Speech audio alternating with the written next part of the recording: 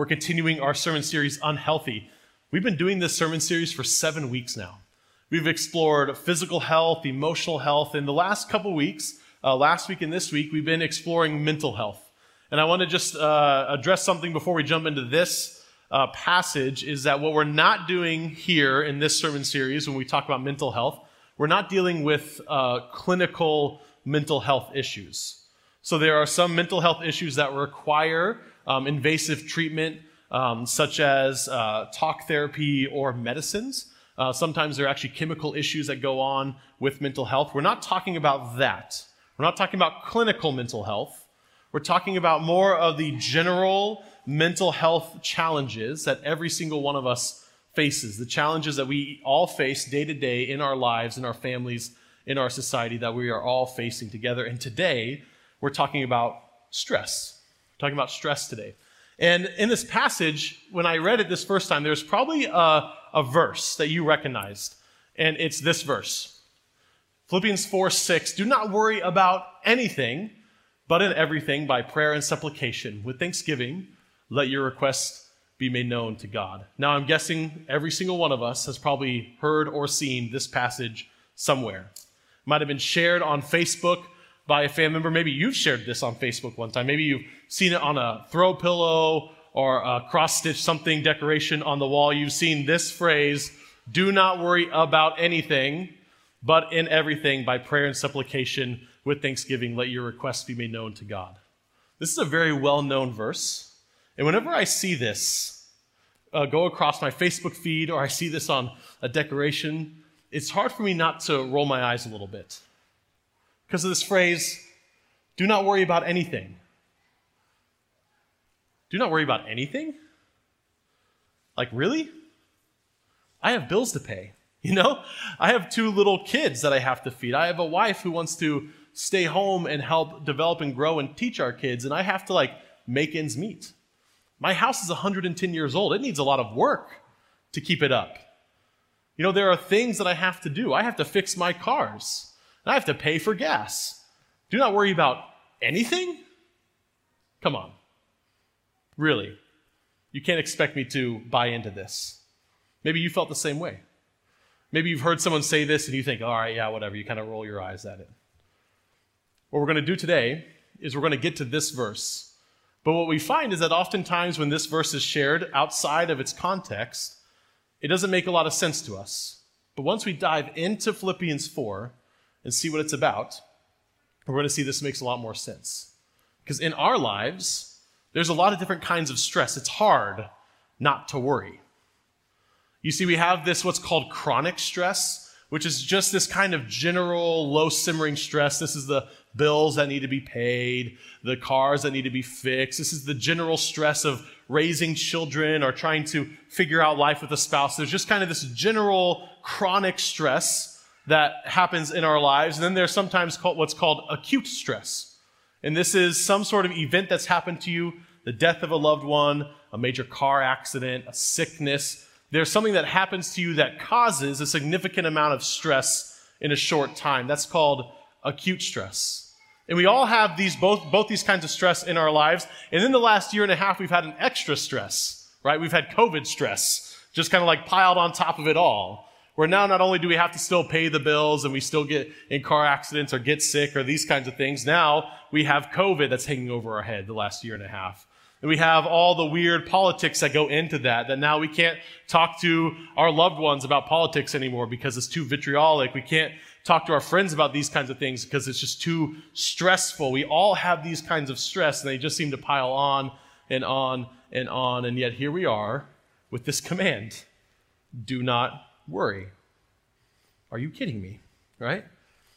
It seems when we hear this verse that it's done in a vacuum. And we think, God, do you really mean this? There's a lot going on in my life. What we see in this passage in Philippians, if we go back to verse 1, the very first verse of this chapter, we get a little clue into what Paul, the guy who wrote this letter, is talking about when he says, do not worry. This is what it says. Therefore, my brothers and sisters, whom I love and long for, my joy and crown, stand firm in the Lord in this way, my beloved.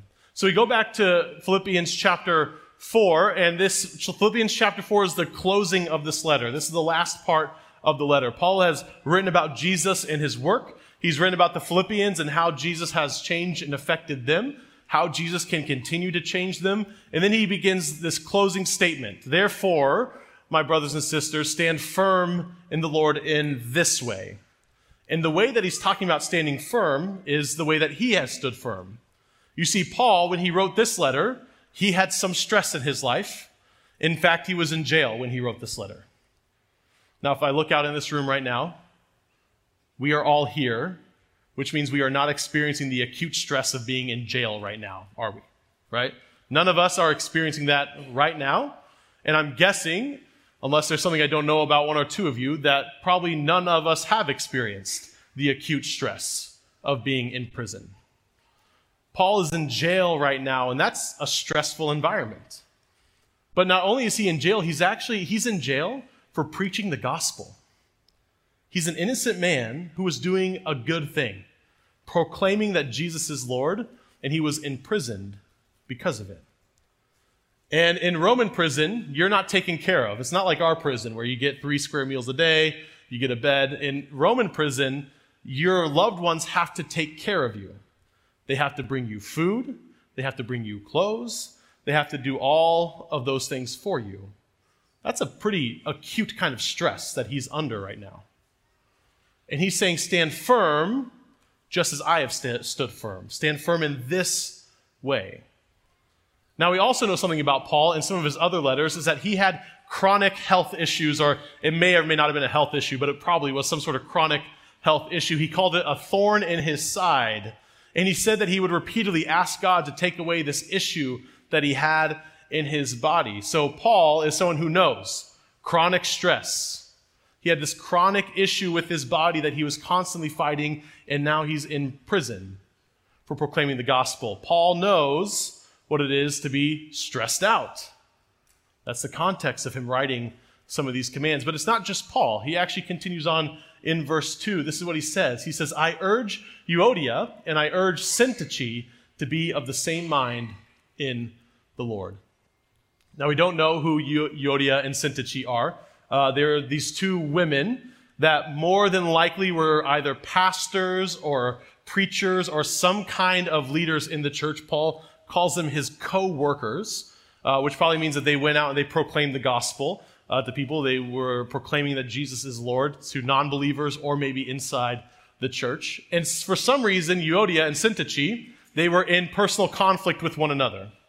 Something was going on that these two women were butting heads about something.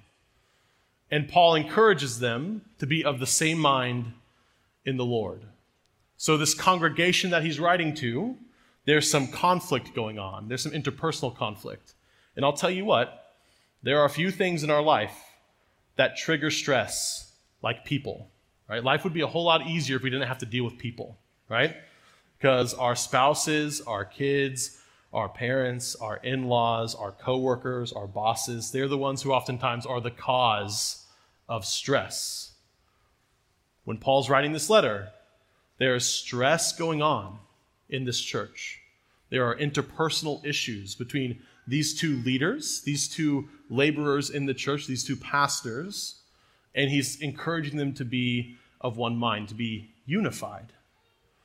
So now we have this acute stress of being in jail, the chronic stress of his health, this interpersonal stress of these two women, and Paul continues, yes, and I ask you also. So when he wrote this letter, he probably wrote it to the pastor of the Philippian church, and the pastor would read it out loud.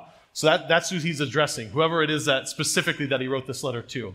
And I ask you also, my loyal companion, to help these women, for they have struggled beside me in the work of the gospel, together with Clement and the rest of my co-workers, whose names are in the book of life. When Paul writes this, it's all in the context of these interpersonal, this complex web of relationships. Now, we're going to get to the do not worry part here in a minute, but I want to set the stage that Scripture is not blind to the complexities of our life. God is not blind to how complex and stressful life is for you. He's not blind to those things. He knows those things. And in fact, all of Scripture is written for local churches or local gatherings of Christians or Jews, depending on when it was written. And it was all in the context of the people of God being together. And whenever you get together, there's going to be conflict, right? There's going to be these stresses. God is not blind to this. And what I think is so cool here is that as the Holy Spirit has inspired Paul to write this, is that he has included by name 3 people: Euodia, Syntyche, and Clement. He's also said you, so whoever the pastor is of this church. That this word of the Lord is not in a vacuum. It's not out of the context of real people really experiencing life. Because see, this is the truth about God, is that God is less interested in ideas and abstract ideas. We really like ideas. We like framing things in good versus evil. We like framing things in the midst of politics and culture wars. We like ideas. But God shows us a different way. God shows us that he's actually very personal. And I like this last phrase here, whose names are in the book of life. So in the Bible, there's this theme that gets developed. It's teased in the Old Testament.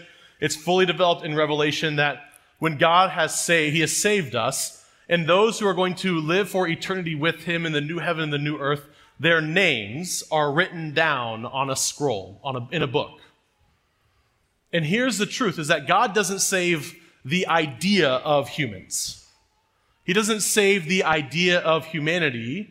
He saves you. He saves you by name.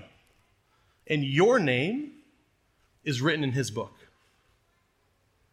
He does not save the idea of you. He saves you. Your name is in the book of life. Our names are in the book of life. We are called by name to be in Christ. Not the idea of us, but us. Jesus didn't die for the idea of humanity. He died for you. And he died for me. And he died for us by name. For God, everything is personal. Everything is personal. He doesn't love the idea of you. He loves you. He doesn't forgive the idea of you. He forgives you. And he calls you by name to be saved. Isn't that great? He doesn't just know the idea of you, but he knows you by name, and your name is written in the book of life. God is well aware of you and your struggles, and he loves you, and he is working in your life. This is the context when we finally are going to get to do not worry. But there's one more thing that Paul says right before he says do not worry. He says this: let your gentleness be known to everyone. The Lord is near. I think that's a great phrase. The Lord is near. In the midst of all the stress in the Philippian church, in the midst of all the stress of Paul's own life, the jail, the chronic illness, this interpersonal conflict, he has one thing to declare to them: the Lord is near. And he's near in this stress, in these conflicts. He's near to the readers. Most of us, when we go through hard things, when we go through stressful situations, oftentimes it feels like we're abandoned by God. It feels like we've been forgotten by God. But Paul writes this in the context of stress and pain and suffering. And so we can know that God does not abandon us in suffering. In fact, God draws near to us in suffering. He draws close to us in stress. Paul has this great phrase in one of his other letters where he talks about how he asks God to take away whatever illness or whatever's going on in his body, this thorn in his flesh. He asks God to take it away from him 3 times. And 3 times God says no. And finally, Jesus says these words to Paul. He says, when you are weak, I am strong. And he teaches Paul in that moment that it's actually in Paul's weakness that Christ is strong. And Christ strengthens Paul.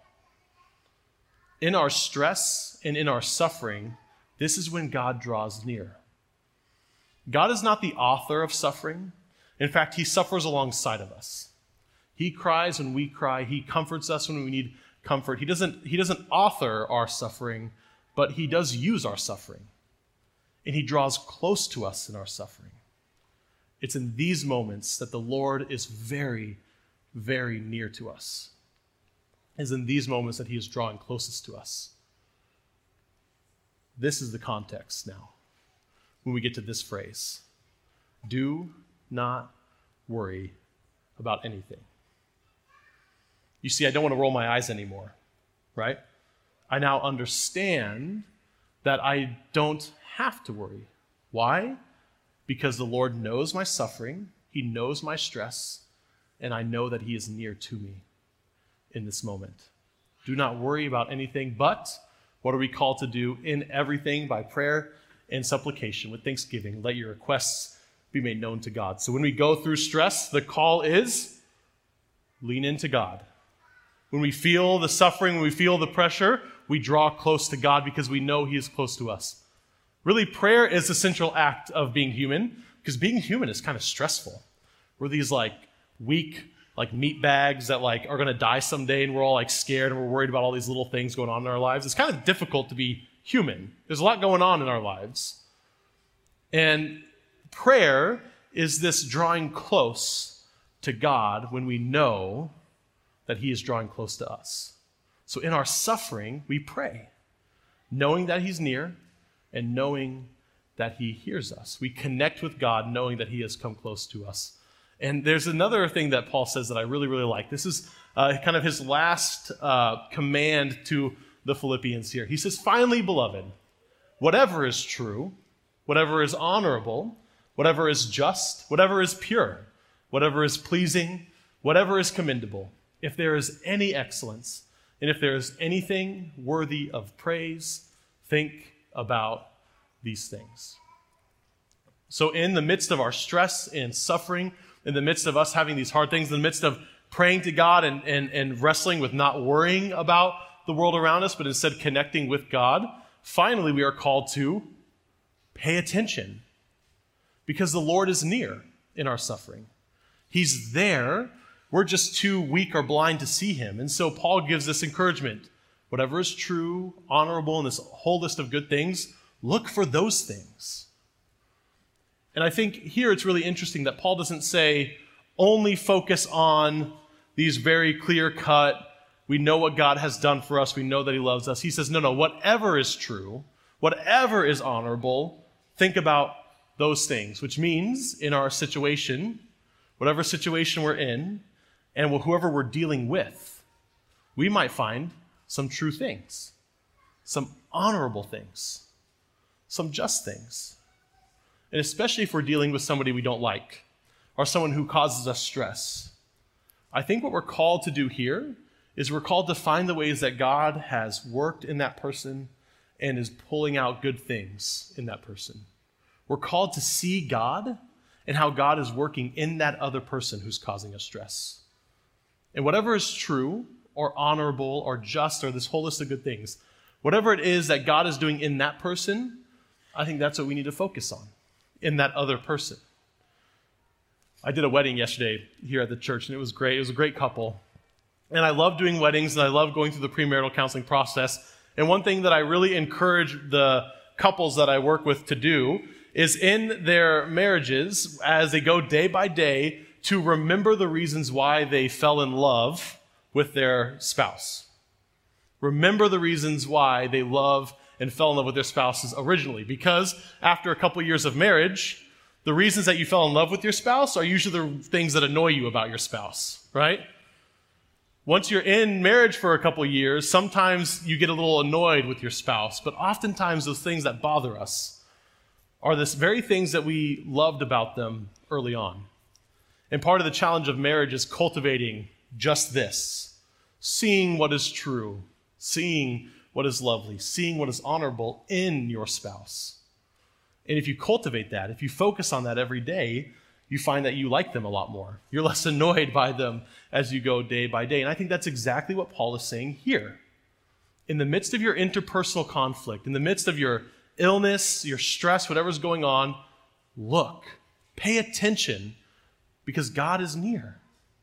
He's working in that situation. He's working in that person, and we can see what God is doing. We can see the truth and the honorableness and the excellence and what's commendable in that person, in that situation, and this begins to change how we think about the world. Because I'm sure that you have known people in your life that have gone through great suffering, but they went through it with such grace and such joy. And there are people like that I want to be like. I want to be that kind of person, which God willing, if I live to be 105, I want to be like Geneva Dussler, right? Maybe many of you knew Geneva. She died last year. She was our oldest member, right? But she aged with such grace, and she was so joyful, and I want to be that. And this is what we have to do in order to do that. We find God, we find what he's doing in our stress and in our situations and in our suffering, because the Lord is near. In the midst of our stress, God has not abandoned us. In fact, God is drawing very near to us in our stress. He's drawing very near to us in our suffering. I think the call this morning, the call to do not worry, has to do with how we are thinking about and responding to our suffering. Are we choosing to see God working, or are we focusing on how miserable we are? If we cultivate these glasses where we can see God at work in everything that we do, I think it happens. I think we worry less. We can have more joy, more empathy, more patience, and more peace in our life because the Lord is near to us.